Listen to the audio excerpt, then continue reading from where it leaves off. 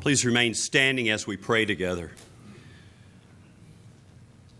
Lord, there's no better words to say than the words that old song gives us. Spirit of the living God, fall afresh on us. Make us, mold us, melt us, use us. Spirit of the living God, fall afresh on us. Anoint the preaching of your word with the Spirit's power, and anoint the hearing of your word with the Spirit's power, that preacher and listener will be brought together to glorify you. In Jesus' name we pray. Amen. You may be seated. Well, some of you may know that this is my last Sunday at Christ Church before I go on sabbatical. So some of you, it's kind of like, oh, it's like purgatory. He's going away, but he will come back. Some of you, it's a joyful thing. Some of you, maybe not so much. But anyway, I'm heading out on sabbatical like 11:30 today. So I will be back on the 6th of September at the end of the summer. During that time, Father Keith Huffman will be acting priest in charge. And so he's got a 2-week window to call me if he needs anything. After that, I'm changing my phone number. And so you'll have Father Keith, and you'll have Deacon Jim, and you'll have Deacon Jesus Dominguez here. Yes, Captain Dominguez will be here, and many others to help out. So you're being left in great hands. But I felt, since this is my last Sunday, I felt led by the Lord to depart from the lectionary text for Pentecost today and to read a text to you from Colossians, and I'll read that in just a minute. But if you want to hear the Pentecost sermon, I preached it last night, and it's not been taped, so you're out of luck. But I want you to know, as I've gone into this time of preparing for this last Sunday, I have assiduously avoided thinking about my sabbatical any more than absolutely necessary. In fact, some of you asked me, are you getting excited? And I've tried to say, no, I'm not thinking about it. I'm trying to keep my head in the game.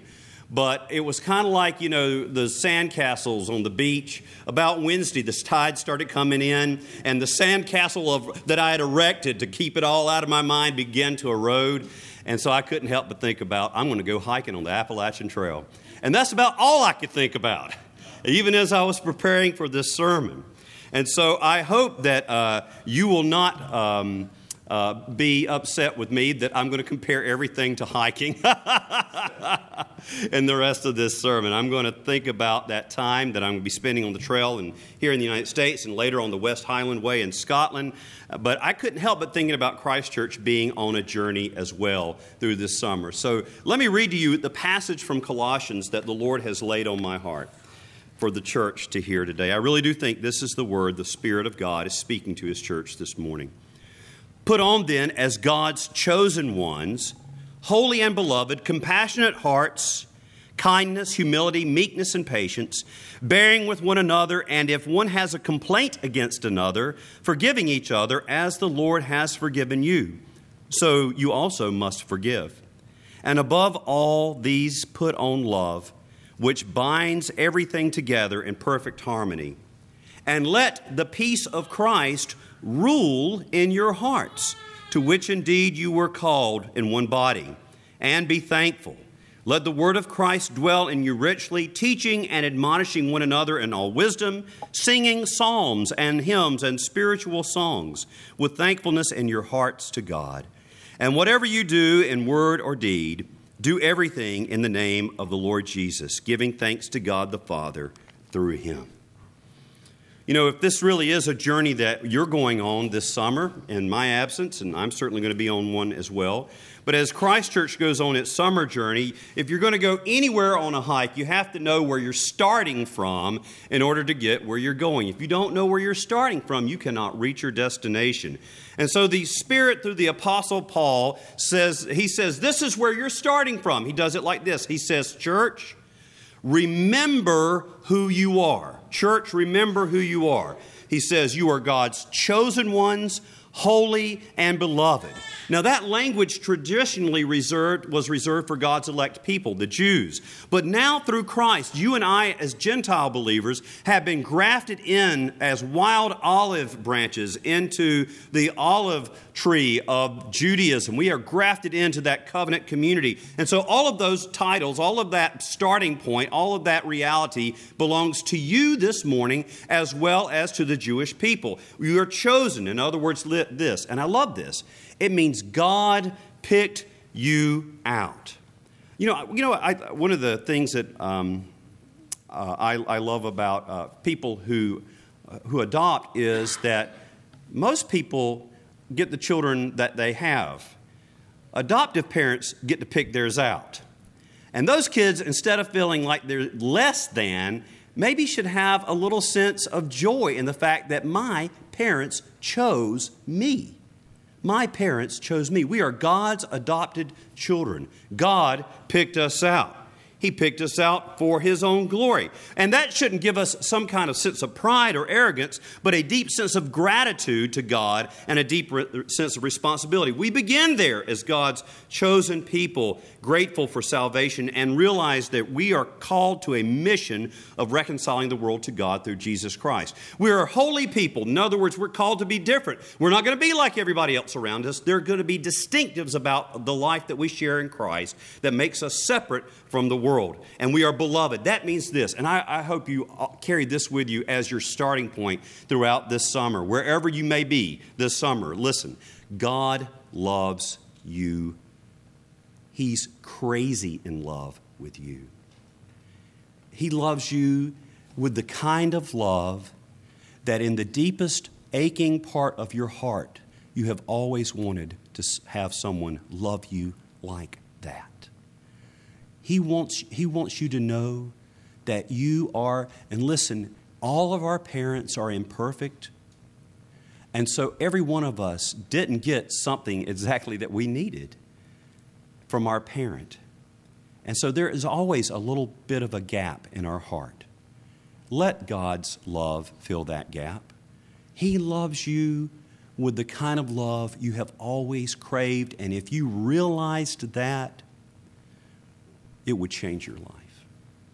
I need to realize that too. You are beloved. God's favor is just, the dump truck of God's love has backed up and it's going beep, beep, beep. And His favor is poured out on you. And that's where we start from. You know, when I'm staying on the Appalachian Trail, if anybody is hiking the Appalachian Trail, you become very familiar with something. There is a 6-inch tall, 2-inch wide white stripe that is basically you go from one white stripe to the next white stripe. Those are called blazes. And so if you ever get off the trail, you know you're off the trail because you stop seeing the white blaze, the white stripes. And that's a bad feeling when you've hiked for about 15 minutes and you realize, wait a second. Where's that white stripe at? And then if you don't see it, you turn around and you start hiking the way you came until you start seeing those blazes again. The blazes help you determine whether or not you are on the path. They are essential for staying on the Appalachian Trail. There's blazes on the West Highland Way. I've checked it out. I want to know. They're shaped like little thistles, as you might expect, which is really cute. So Scotland and thistles, that kind of goes together and that kind of thing.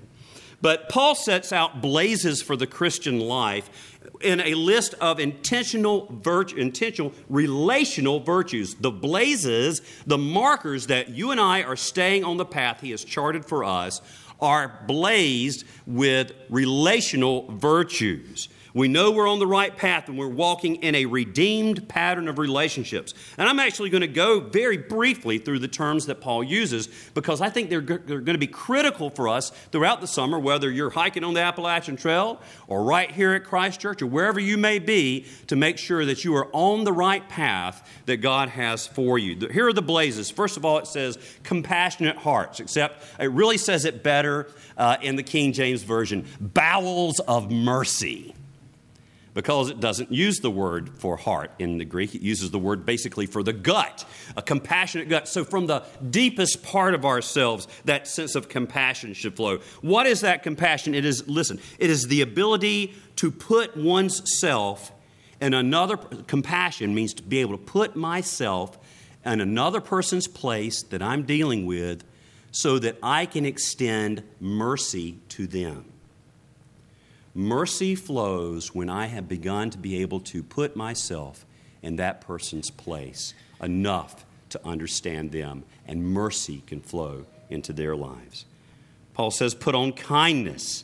In the Greek word, I love it, the word there that's used is also used to talk about wine that has mellowed with age and lost its harshness.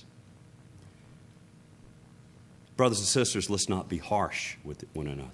One of the ways that we can tell we're off the path is when we become harsh in how we treat one another. We are to treat one another. You could also translate this word as sweetness.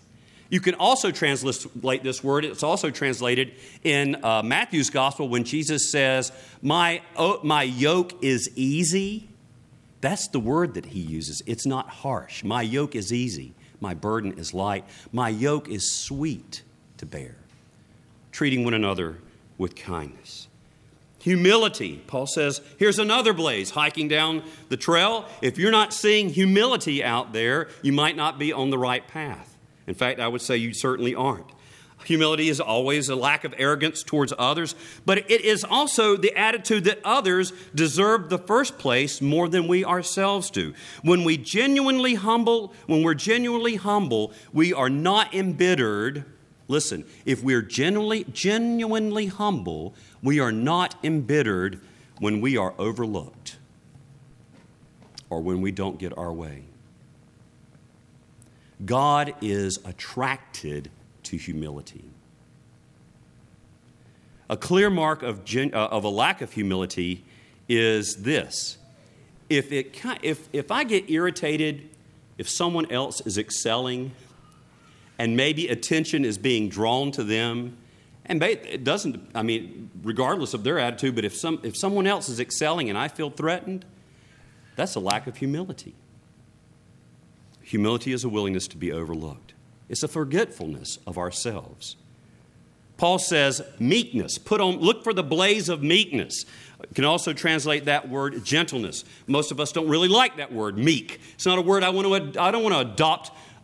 Wow, Ben Sharp is really a meek person. It just makes me feel kind of weird if somebody said that. But no, we have this negative understanding of what meekness means. Really, it means strength under control. It means our strength under God's control. The same word is used of domesticated animals. Think about this. Nobody would think that a Clydesdale was weak and wimpy. But it is domesticated.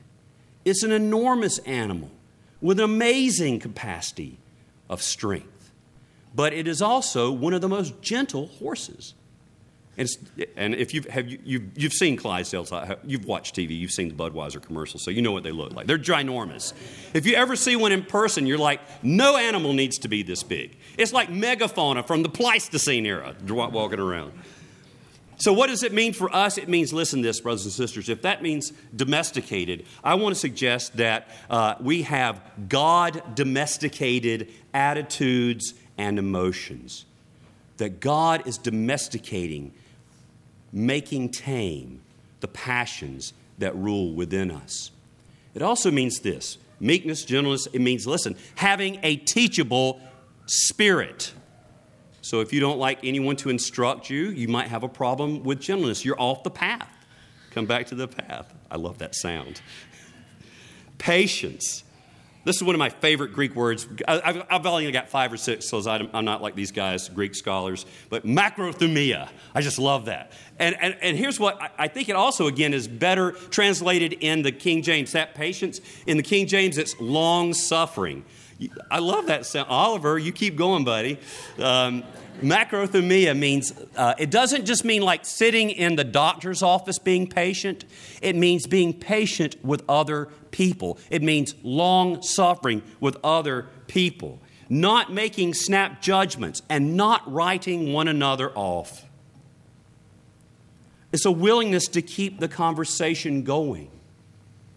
And that's something that God has really worked in my heart in my older years here. I'm not as old as Jim Cronkey, but as older as I've gotten, don't write me off, Jim. Is this willingness? He doesn't mind being the straight man. It's this willingness to keep the conversation going, even when I might deeply disagree with somebody. Because God has not shut the conversation off with me. This kind of long-suffering doesn't grow bitter or cynical about people. It is patience that conquers, listen, this kind of long-suffering, this kind of patience conquers our dissatisfaction with others. Do we see that blaze on the trail that God has put in front of us? And if you weren't getting it, Paul just says, and this is the North Carolina translation. This is the Eastern North Carolina translation. Put up with one another, y'all. Bearing with one another. Just put up with each other. Sometimes it's all we can do. But it's an attitude of toleration of one another's differences and failings because we know that we're all on the same journey of faith. Forgiveness. Treating others in the body with the same forgiveness God treats us. We are going to have to develop, and I think we have here, an attitude of forgiveness because if you are not aware of this, please let me help you now. This will really help you, okay? I promise you that you will be hurt and disappointed by the people who are closest to you in the body of Christ. It's occasionally I hear someone say, well, I got really hurt in church. That's why I don't go to church anymore. You ought to go into ministry. And see, we don't give up. I love Jesus' church. We will be hurt and disappointed by those closest to us in the body of Christ. Forgiveness doesn't mean that we're excusing behaviors that disappoint and hurt us, but it seeks reconciliation so that lives can be changed and mended. And finally, you need to be looking for this blaze. If you miss all the other ones, put on love, Paul says, which binds all of these together. This love, agape love, is a love that's not a feeling of warmth or tenderness or affection. That comes along with it sometimes. But really, it is an act of the will to put the good of the other before my own good. It is the love that held Jesus to the cross. That's the love we're talking about. It didn't feel warm and fuzzy to be nailed on that piece of wood. But it was God's love that held him there. His disposition to desire the best for us, regardless of the cost to himself. Now, we know that we're on the right path when we have, We know we're on the right track when you have to have a compass to stay on track, right? And you need to know how to use your compass, by the way. And I might be hiking in the last day of my time in Scotland. The highest peak in Scotland is called Ben Nevis. In Gaelic, Nevis comes from a word that basically means dark and evil. It's an evil mountain because you can die on Ben Nevis. And here's what happens is that the clouds will come in. I've heard that it rains in Scotland. And the weather turns bad, even in August, and you can't hardly see anything in front of you. And if you don't have a compass, you can fall off a cliff and die, and people have. People get injured every year because they don't have a compass on Ben Nevis. So here's the deal. This is what the Scripture says. And let the peace of Christ rule in your hearts, to which you are called in one body, and be thankful. The peace of Christ, when it says let the peace of Christ rule in your hearts, it literally means let the peace of Christ be the umpire of your heart. Let the peace of Christ be the compass of your heart. And that term, peace of Christ, well, what does that mean? Well, here's the thing that's always going to keep us pointed in the right direction. Christ's peace is a peace that brings reconciliation between people who are at enmity with one another. God made peace through his Son, Jesus Christ, with us. Is reconciling love direct to me? That's the peace of Christ. That's your compass. And finally, you have to have the right stuff in your backpack. I'm going to be packing, maybe even this afternoon. I'm going to be starting packing my backpack to hit the trail. Well, this summer, I want to make sure that we've got 3 things in our backpack as we're walking this path at Christ Church. I know I'm wearing this analogy out, but I'm having a great time. You need to make sure, listen, brothers and sisters, you need to make sure you pack gratitude. Paul says in that last verse I just read, verse 15, and be thankful. We need to remind ourselves over and over of all that God has done for us, being thankful. In fact, 3 separate occasions in that one little passage of 5 verses I read to you, Paul says, and be thankful, and put on thankfulness, and giving thanks in your hearts to God. He's bringing back thankfulness 3 times in that tiny little passage. It's easy for us to focus on the negative. That's a part of our sinful, fallen human nature. When we're not being grateful, but when we're being dissatisfied. Look, we need to do a heart check. Many of us do right now. And do I default, listen to me, do I default to an attitude of discontent?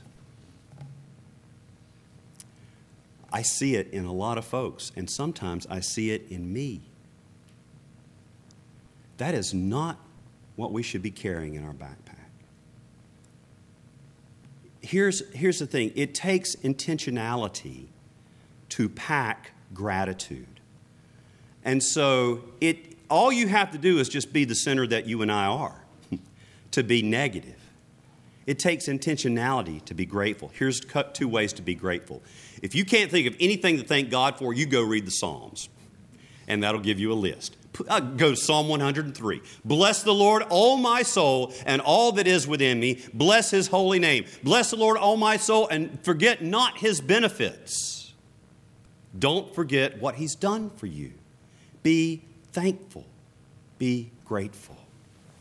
Do a heart check right now. Let the word of Christ dwell in you richly, the Scripture says. In other words, we need to make sure in our backpack we have packed the Word of God. The Scriptures need to be in your backpack. Let the Word of Christ dwell in you richly, not with a paucity or a minimal amount, but richly, teaching and admonishing one another in all wisdom. We should be saturated with God's Word. I'm just going to say it like this. It's like having your food packed in your backpack. If you don't have the Word of God packed with you this summer, you will die. You will starve to death. We don't live by bread alone. We need God's Word. Make sure you stay focused on God's Word. In fact, I know you're going to, because I know what Father Keith will be preaching on this summer. It's going to be awesome. You are going to get rich teaching from Ephesians. But then throughout the day, in your own day-to-day life, are you coming back to the Scriptures and reading God's Word? Finally, pack worship. Singing psalms and hymns and spiritual songs with thankfulness in your hearts to God. Worship, in other words, listen, the Westminster Catechism, the first question is, what is the chief end of man? And most of us, well, let me see if we know this. It's okay if you don't, if you're not a Presbyterian or to have that background. What is the chief end of man? It is to glorify God and enjoy Him forever. To glorify God and enjoy Him forever. Worship is supposed to be enjoying God. Brothers and sisters, I'm giving you permission to enjoy worship. If you didn't think you had that already, please enjoy the worship of God. You've got wonderful people leading you in worship in this church. In fact, many people go through Jim Reed withdrawal syndrome when they go to other churches for a while. We have wonderful leadership in worship. Delight in worship. Be refreshed in worship. Enjoy worship. Pack worship. That means this. When you are on vacation this summer, and many of us will travel, that is, you are not on a vacation from worship. I promise you, almost everywhere, unless you're in the 1040 window, and even there probably, you will find a church where people are worshiping God. Go to church on Sunday. The way you finish any journey is you have to have a purpose. In fact, people who go on hike the Appalachian Trail, the people who fall off the trail, the people who quit, and lots of people start, but only like 1,500 people at most every year complete the trail. The people who don't complete the trail are those who don't have a purpose. They don't have maybe their only purpose is just getting to Katahdin, which is the terminus, the northern terminus in Maine of the Appalachian Trail. And if you hike with that as your only purpose is just getting to the end, it makes everything a chore. It makes everything drudgery. So we all need to find a purpose in our hike. My purpose on these, when I'm out on the Appalachian Trail, pray that I stay healthy, by the way, that I don't injure myself. I want to keep doing this as long as I possibly can. But I just want to reconnect with God. See, every year, at some point, my soul gets away and runs loose. And I have to track it down on the Appalachian Trail. That's where it goes every year. I have to go find it. But that's really where I reconnect with the Lord. So I have a purpose. God has given us a purpose here in this passage for our journey. And whatever you do in word or deed, do everything in the name of the Lord Jesus, giving thanks to God the Father through Him. Do everything in word and deed in the name of the Lord Jesus. Every moment of our lives is supposed to be directed towards the Lord Jesus Christ. Many of you may have heard me tell the story of when I was a district scout executive. This was before I went into the ministry. I served with Baden-Powell. That means nothing to most of you. It just means I would be really old. Thanks, John. I actually was the Alamance County District Scout Executive from 1985 to 1987. And Mr. Bill Brackett was our council executive, so he was my immediate superior. And I remember we were driving out to a little church outside of Graham one evening, and we had gone out there and we'd done a training event. This was actually for a Cub Scout pack. And we were coming back, and we were sitting in the front seat of the Chevrolet Celebrity. It was the company car. He had a deal with one of the dealerships there in Burlington, and so we were driving back, and it was raining. I remember the windshield wipers going back and forth, and we're doing what guys do in a car, which is we are extremely comfortable with not saying anything to each other. I love that. You don't have to have a conversation, and neither one of those guys. If there's two guys in a car and they're not talking to each other, this is what's not happening in their mind. I wonder if they're mad at me. We're not thinking that. We're just enjoying it. And we don't think that's weird at all. But we're driving back in silence, and all of a sudden Mr. Brackett says, and because things were going well in the district, and he was pleased with my performance, and he said, Ben, what is your motivation? What's driving you? Why are you're doing a good job, and I just want to know what makes you do it.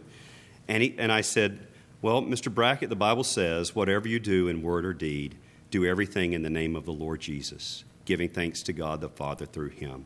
That's my motivation, is I'm really not working for you. I'm working for Jesus. And fortunately, that was exactly the right answer for Mr. Brackett. But that's the way every one of us should be. Every activity of our life, everything in word and deed, is it being done in the name of the Lord Jesus? You want to talk about modifying your behavior. Is what I'm doing and what I'm saying, can it be done in the name of the Lord Jesus? So brothers and sisters, I encourage you to know where you're at so that you can get to your destination. Remember who you are. Look for the blazes that God has put on the trail. Make sure you pack the right stuff and have a purpose in your journey. And I'm confident that when I come back, there's going to be more people in this church than when I left. And there's going to be as much or more joy than there ever has been. And we're looking forward to a great future in the fall together. Would you bow your heads in prayer with me? Lord Jesus, I entrust these, your sheep, this wonderful family, these sweet people that, Lord, love one another so much and whom I love so much. I entrust them to your shepherd Keith, and Lord, to one another's love and care. Lord, I am confident in you that they will stay on the path throughout this summer. Lord, may it be a time of growth and refreshment, not just for me on sabbatical, but for all of us as we go forward together. And we ask it in Jesus' name. Amen.